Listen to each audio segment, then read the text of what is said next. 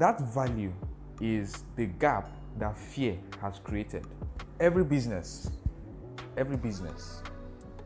that thrives because they are filling a gap in the market.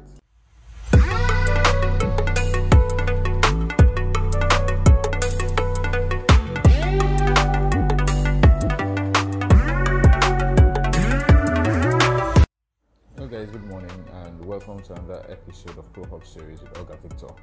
Now, today what I'm going to talking about today is something that is quite controversial, and controversial because we have been made to believe that there is nothing good that can come out of fear. And I'm here coming and saying that there is actually a whole lot of good that can come out of fear from business people, from creatives. That is, you can harness it. You can harness the power in fear to achieve great things, to achieve wonderful things. So you can say that here, the Sinestro of Nigeria recruiting soldiers for the Yellow Lantern Corps. Now, if you don't know if you're not into comics, you might not know the Yellow Lantern Corps. But if you know Green Lantern, then maybe you can check out the Yellow Lantern Corps. But just a brief breakdown: the Yellow Lanterns, their power, the Green Lanterns, their power comes from will. That's the power of will, and their color is green. Yellow Lanterns, their own power comes from fear. So they harness the fear of people. What they do is they make sure you get scared, and the more scared people get, the more powerful they become. So now, what positive thing can come out of fear? Now, let's get one thing straight, or let's get one thing down. Life is a risk. Life is a risk, a very big risk. In fact, life is so risky that no one can get out of life alive. You cannot get out of life alive. That is how risky life is. And it is because of this risk that so many people are living in fear. But the truth of the matter is that every great invention, every great thing that has come out was born out of fear. How do I mean? And please don't cut my neck off yet until you're done listening to this. Let me start with transportation. Initially, it was just the means of transport was just the legged bends. Man would walk from one location to the other location, nomads. And then from legs, man felt, what if one day, out of fatigue, my legs break or something happens and I can't walk anymore? And then the beast of burdens came. And then from the beast of burdens, what if one day these guys just fall off and die because there is no water, or there is no hay, there's no hay for them to eat or something? And then the beast of burden, bicycles, from bicycles you got the car, from the car, and then what if my mom is sick? Or what if something happens? I need to get there very fast. The beds, they don't need to go through a route on the floor. Flying by air is faster. And then airplanes came up. Now, you will discover that with every invention, it is because someone was afraid of something. The armored cars that we have was because someone felt, I have so much money and something could happen, insecurity, someone could just stop me by the road, or armed robbers, or whichever one, and shoots me dead. How do I save myself? And all this came up with all the assassinations of top presidents and the whole thing. Like, okay, we can actually have an armored car. And that came up. So how do you harness fear, harness the power in fear, like the Yellow Lantern Corps, and use it to your own advantage as a business owner or as a creative in delivering your services? Now, the last episode, I talked about communicating with clients, and one thing I said was that people pay for the value you give to them, and not necessarily for the service, not necessarily for the software, not necessarily for the thing for the service you're rendering to them or the software you're using. They are paying you because of the value that they are getting from you. And That value is the gap that fear has created. Every business that thrives because they are filling a gap in the market. Those in the water industry, those in the food industry, or water, let me use water. They are thriving because people are thirsty. Those in the food industry, people will always eat food. So what happens is people just try to modify, do something that is different. But the main thing is they are filling a gap. The gap with the security vehicles, the armored vehicles, was how do I save myself from gunmen, from sniper shots, from a robbery when I'm in my car. I should feel safe when I'm going out. That is a gap, security. And people came and filled that gap, and now anyone into the security vehicle, into the security business, and they are providing kind of vehicle, they are making it. So fear creates a gap in the market. And how you are going to thrive, how you are going to ensure that you are doing or making the best for yourself, is if you find a way to fill that gap. And the only way you can find that gap, the only way you can find out the gap that is existing, is if you are able to communicate well with your clients. Now, you can now see that all these things are tied together. My next episode, I'm going to be talking about negotiating with clients. And all these things, they're all tied, they're all linked. Finding the gap, you can never find out the gap that is in the market or the gap that the client is trying to fill if you have not communicated with the client.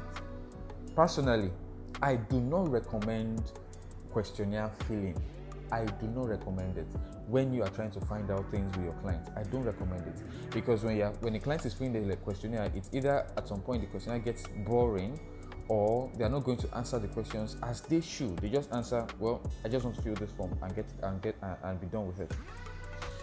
But when you are discussing with them, you get to hear the tone of their voice. You get to hear, if it's even a physical meeting, you get to see their facial expressions. You get to see the way they say things. You get to see how easy or uneasy they are when you ask certain questions. All these things are going to give you clues on exactly what these clients want. You then get to be able to create a product that meets that need, and not necessarily, because one thing you should understand is this: some clients don't really know what they want, and it's your job as the creative, it is your job as the business owner, it's your job to be able to tell them, like, from what we have discussed, from what you have told me, this is actually what you need.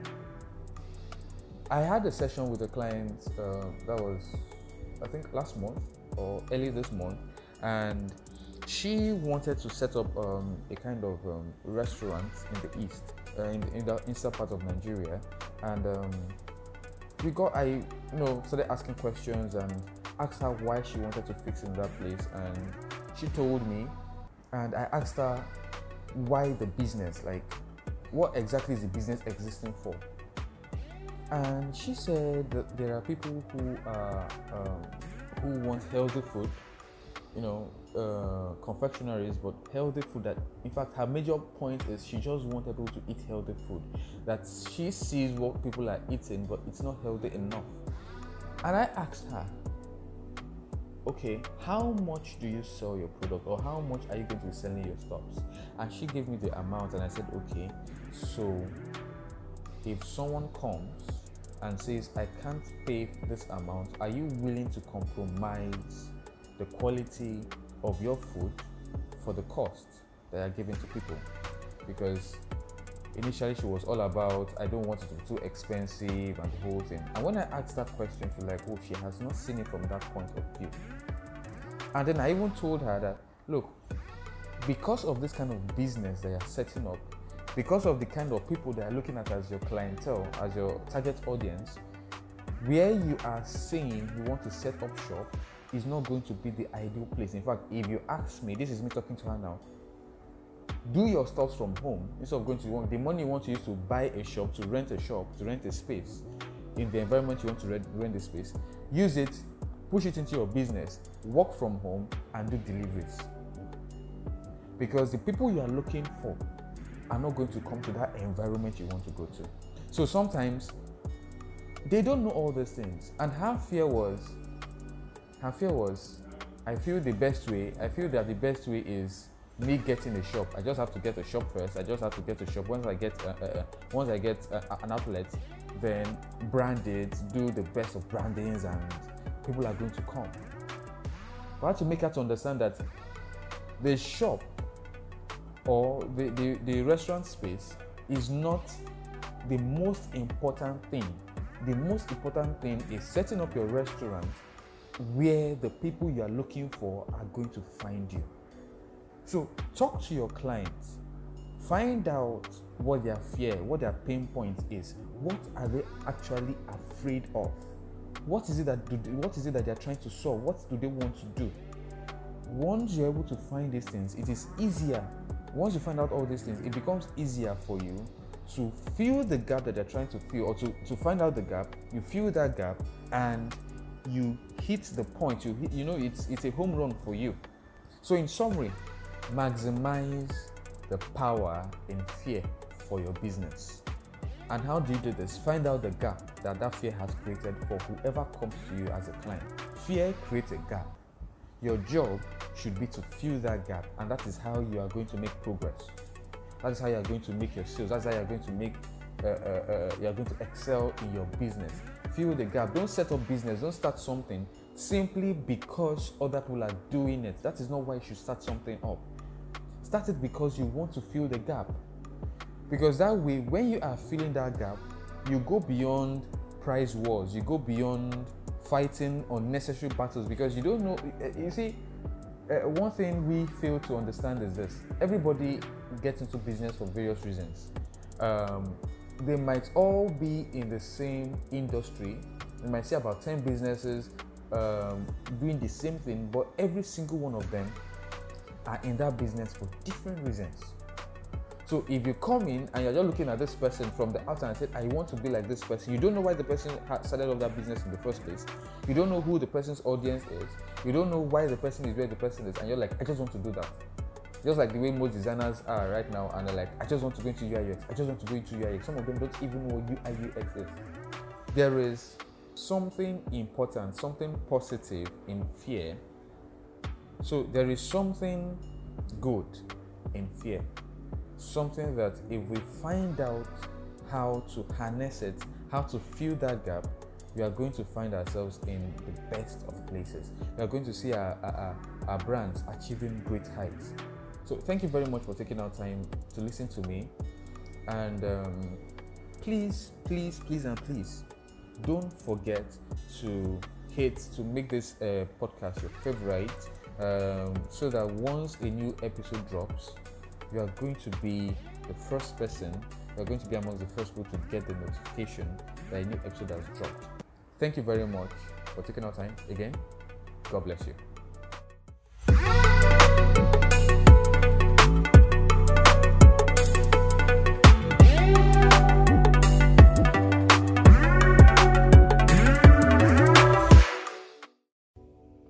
Hello guys, welcome to another episode of ProHub series with Olga Victor. Today we are going to be talking about negotiating with clients, the AAA strategy. Now, of course, for those of us who see movies or went to movies, you will remember The Hitman's Wife's Bodyguard, Ryan Reynolds and Samuel Jackson. And if you remember in the movie, they had this status that Ryan was always about. That's a AAA status for the bodyguard. So I kind of borrowed that AAA from there, except this time I had to define the AAA. So the first A for assessment, the second A for assemble, and the third one for action. Negotiating with clients using the AAA strategy is more of how to ensure that your negotiation goes out properly, how to ensure that your negotiation goes on well using this strategy. And this strategy is more of a summary, a combination of virtually everything that you might discuss. Of course, one of my earlier podcasts actually tried as much as possible to go a little bit in depth in what you need to discuss with your clients. But this time around, I kind of did more of a grouping for all that needs to be said. So, negotiating with clients, the AAA strategy. The first A, assessment. Now, the names I used, or the words I used to represent, I tried as much as possible to make them self-explanatory. So, assessment. Assessment is where you need to find out exactly what your deliverables are going to be, what your job description is. Someone cannot come to you and tell you, or you are trying to get a job pitch, or you're pitching a job, or someone calls you and tells you, okay, I need you to do this, and I said, okay, fine, I need a logo, or I need a design. I'm like, okay, fine, this is how much it's going to cost. You cannot know how much you're going to charge for something without knowing exactly what you're going to do.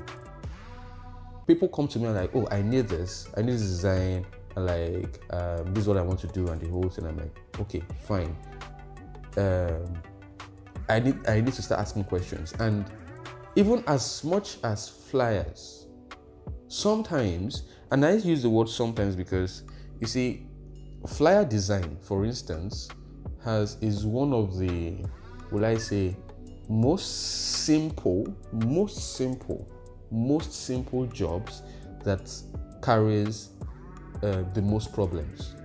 Most problem because there are some people who, because it's just a flyer, they charge 1,000 for it, and they start working, and it takes longer because you never discuss about imagery, you never discuss about the content of the flyer, never even discover about a whole lot of things. So you just get to the job, you do something, a client comes and says, I don't like this and all. Assessment. Get to know exactly what is expected of you. Get to know what you are supposed to get from them. Know what you need. Know what they need from you. Why did they call you in the first place?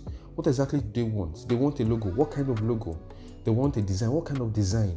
What kind of things are needed in this logo? What do you want from them? What do they want you to give to them? All these things are things that you need to find out. Where are they going to be using these designs? Who are they going to be giving the designs to? In fact, you need to even find out if the person you're even talking to is the final decision maker. Because it might happen that the person you're talking to only is more like a middleman of a middleman of a middleman. And then when you feel you've gotten to the final stage, you only discover that this person is answerable to about 10 people. And so you finish making the decision with this person. You might even have gone for, and the person comes and says, oh, I'm sorry, the team has said, or my boss have said, or the decision makers have said that this cannot work, or this and this and this and that. So assessment. Find out exactly where your deliverables are. Find out who are those that are going to be on the decision-making table. Who makes the final decisions? Who holds the rein? Who calls the shots? Find out all this. And then the second A, assemble. In assembling is more of bringing together all the resources that you'll be needing. Now, mind you, or remember that negotiating with clients is not the final delivery time. Because some of you will think that, oh, okay, this negotiation thing is we finally reached a price or something. No. Negotiating with clients is supposed to give you an exact idea of what you need to do before you now give them a price tag, give them your invoice to tell them, okay, this is how much you're going to be charging for this, or this is the exact amount you're going to be charging for this project. So assembling is, okay, let me use a logo for instance. Assembling, oh, we need to do this, we need to do this, we need to do this, and then we need logo animation, we need a 3D aspect, we need to do some other renderings and the whole thing. You're not a 3D guy, you're not a 3D artist, you're not an animator, which means that you need to bring on board 3D graphics artists and motion designers for the logo animation and for the 3D aspect. And you cannot know how much these guys are going to charge except you have known the exact kind of thing they would be needing, the clients now. So that when you bring these guys on board and you explain to them, okay, this is exactly what I need, they can tell you, okay, this is how much it's going to be. And then you factor in all these costs into your invoice. So assembling is you're bringing all the resources that you need. And when I mean resources, I'm not talking about the laptop, and then the software. That's not what I'm really talking about. What I'm talking about is resources. It could be fonts, it could be images. Do you need to buy images? What fonts do you need to buy? So all the resources that you'll be needing, it could be mockups, it could be fonts, it could be people or designers or creatives that you're collaborating with from other fields.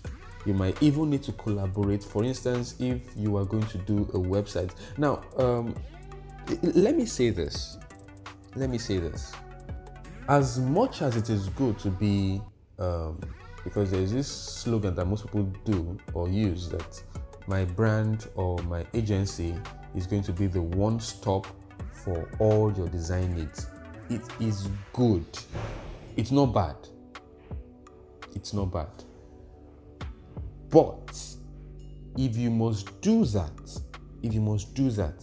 make sure that you have competent hands, professional hands around you that can do all that. I remember I was talking to a client that was about some weeks back, and he calls and they needed me to be their UI UX, because we've actually been discussing on the project for quite a while.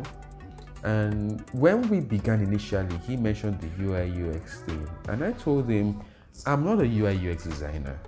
If you need one, then I'm not the one you need.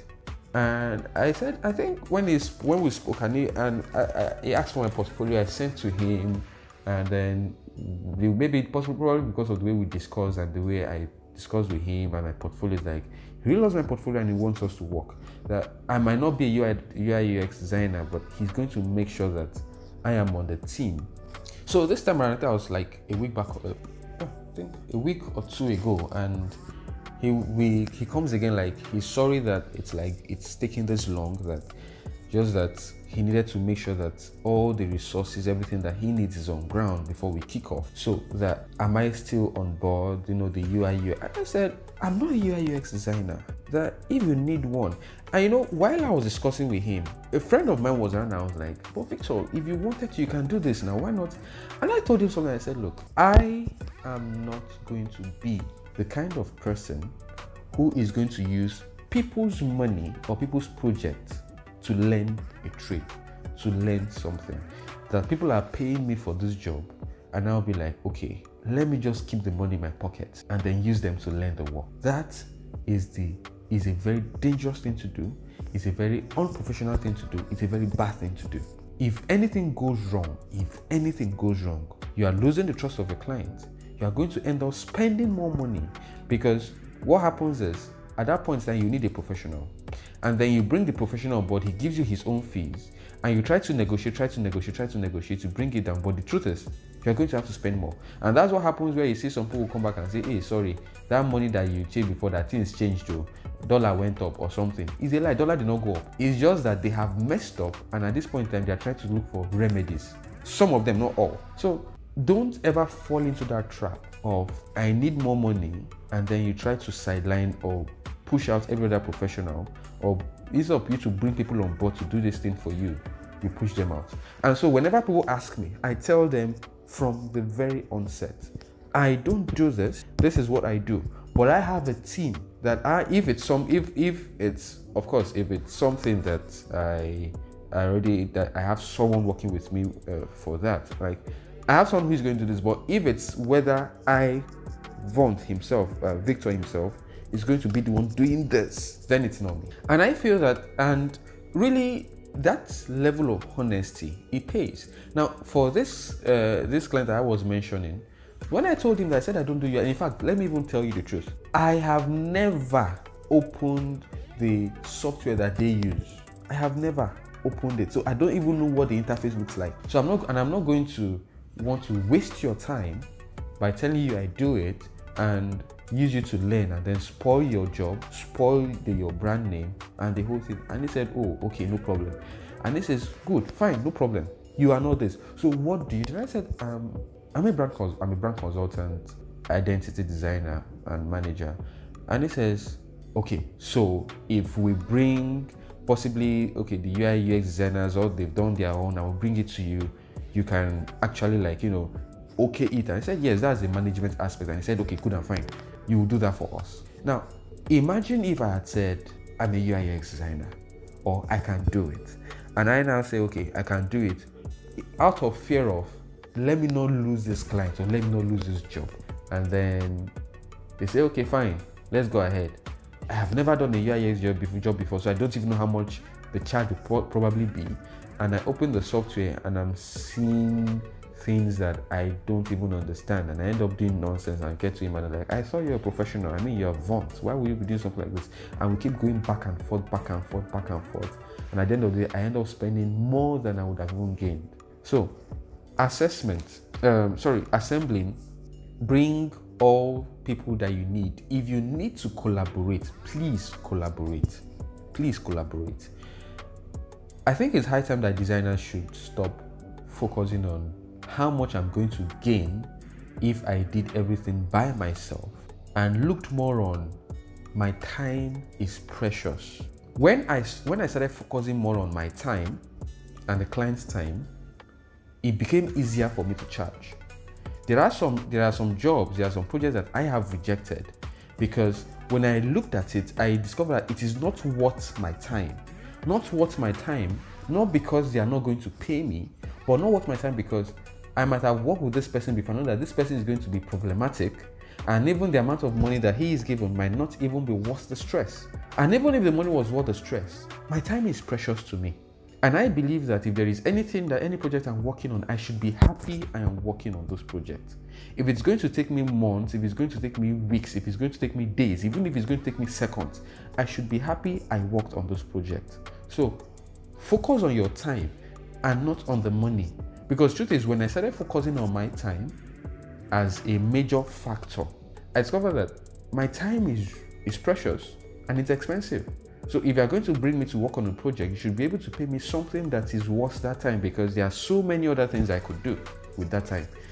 Even if I was sleeping or I was playing a game, it is worth it. So if you're going to stop me from playing a game, or stop me from sleeping, or stop me from seeing a movie, you should pay me enough to allow me to leave that movie to come work for you or work with you. So I've talked about assessment, I've talked about assembling, and the last one, the last A, is the action. Now, the action is very, very, very critical. And why I say critical is this. When people hear action, they will say, oh, okay, it's just go ahead and do the job. No, it's not just go ahead and do the job. The action is more like, how do you close the negotiation? How do you leave the negotiation room? And people get the assessment aspect. People get the assembling aspect. But then the final icing on the cake, they miss it. And that is the action. When you are negotiating with your clients and you guys have talked and you've seen the kind of job, you've told them, okay, based on what you say you need, this is all the things that I'm going to bring to the table. And they tell you, oh no, this is just one thing, one aspect. They tell you, oh no, we can't do this. And you know there that this is not going to work. You know it's not going to work. The best thing for you to do at that point in time is to tell them, oh, I'm sorry, this cannot work. There is nothing like, okay, no problem. And then you say, okay, no problem. And then you send them a mail afterwards. After you've left the negotiating room, you send a mail afterwards that says, oh, I'm sorry, what you said is not going to work. You knew this thing was not going to work before. You not telling them at that point in time says two things. Now, it's either you are afraid, which means that you are not even capable enough of doing that, or you are not the one that is doing the job. And it means that more like, okay, let me take this feedback to whoever who is going to do the job and see what the person says. And if there is anything that clients don't like, is you are not the one doing the job and you portray yourself as the one doing the job. That is one. And the second thing that they don't like is you saying you can do something and not even sure of yourself. Clients don't like that. So when you are showing how unsure of yourself you are showing how unsure you are of yourself, and you are showing that you are not the one that is actually doing this job, you are shooting yourself in the leg, and there is a high probability that you're going to lose that job. You're going to lose that project. You're going to lose that contract. So make sure that from the very onset, one of the actions, if there is any terms or any conditions that the client is given to you that you feel is not going to be favorable to you, let them know from there that this is not going to work. I'll give you an advice. Whenever you are getting into a negotiating room, whenever you're going to negotiation, ask yourself two things. What do I stand to lose? Or what do I stand to gain if this does not work out? That's one. Now, the second thing that I need to ask is this. What do I stand to lose? What does the client stand to lose or gain if this does not work out? Make sure you answer those questions, because when you get to know, you will know how much of authority you have going into the negotiating room. So make sure that if they bring offers that you don't like, that initial reaction, it matters a lot. That initial reaction, it really matters a lot. If what they're offering does not work for you, let them know right there and then, that this is not going to work. And this is the reason why this is not going to work. Mind you, some people are actually ignorant. So some of you might say this person is saucy and the whole thing and all. Some people don't actually know. They are ignorant. They don't know some of these things. So it's your job to actually explain to them some things that, okay, this is the reason why this cannot work. This is the reason why I'm saying that we need this. This is the reason why we need to do it this way. Because of this, because of this, because of this, because of this. A client has once asked me, and they wanted to do a rebrand. And he asked me, when I sent him my rate card, and he asked me, okay, which of the plans would I recommend for him to do? Of course, not just because of the fact that the premium is more money, but because I have worked with them before on the brand that he is rebranding. I've worked with them before, and I knew what I had to do. There are some things that I kind of winged by myself. Like, I kind of created a pattern myself for that brand. They didn't have a guideline. They didn't have some of these other things. And so I told him, look, sir, if you ask me, I'd rather you go for this because of the guideline, because of the all the deliverables that come with that. It's something that you need. If I was afraid of, hey, don't you think that he would say, you just want to eat my money, and then you recommend the cheapest, okay, let me not use the cheapest one, you recommend the standard branding deliverable, and he says, okay, I go with that. And then the time now comes when possibly another designer comes on board, and like, oh, don't you guys have a brand guide? And like, no, they don't.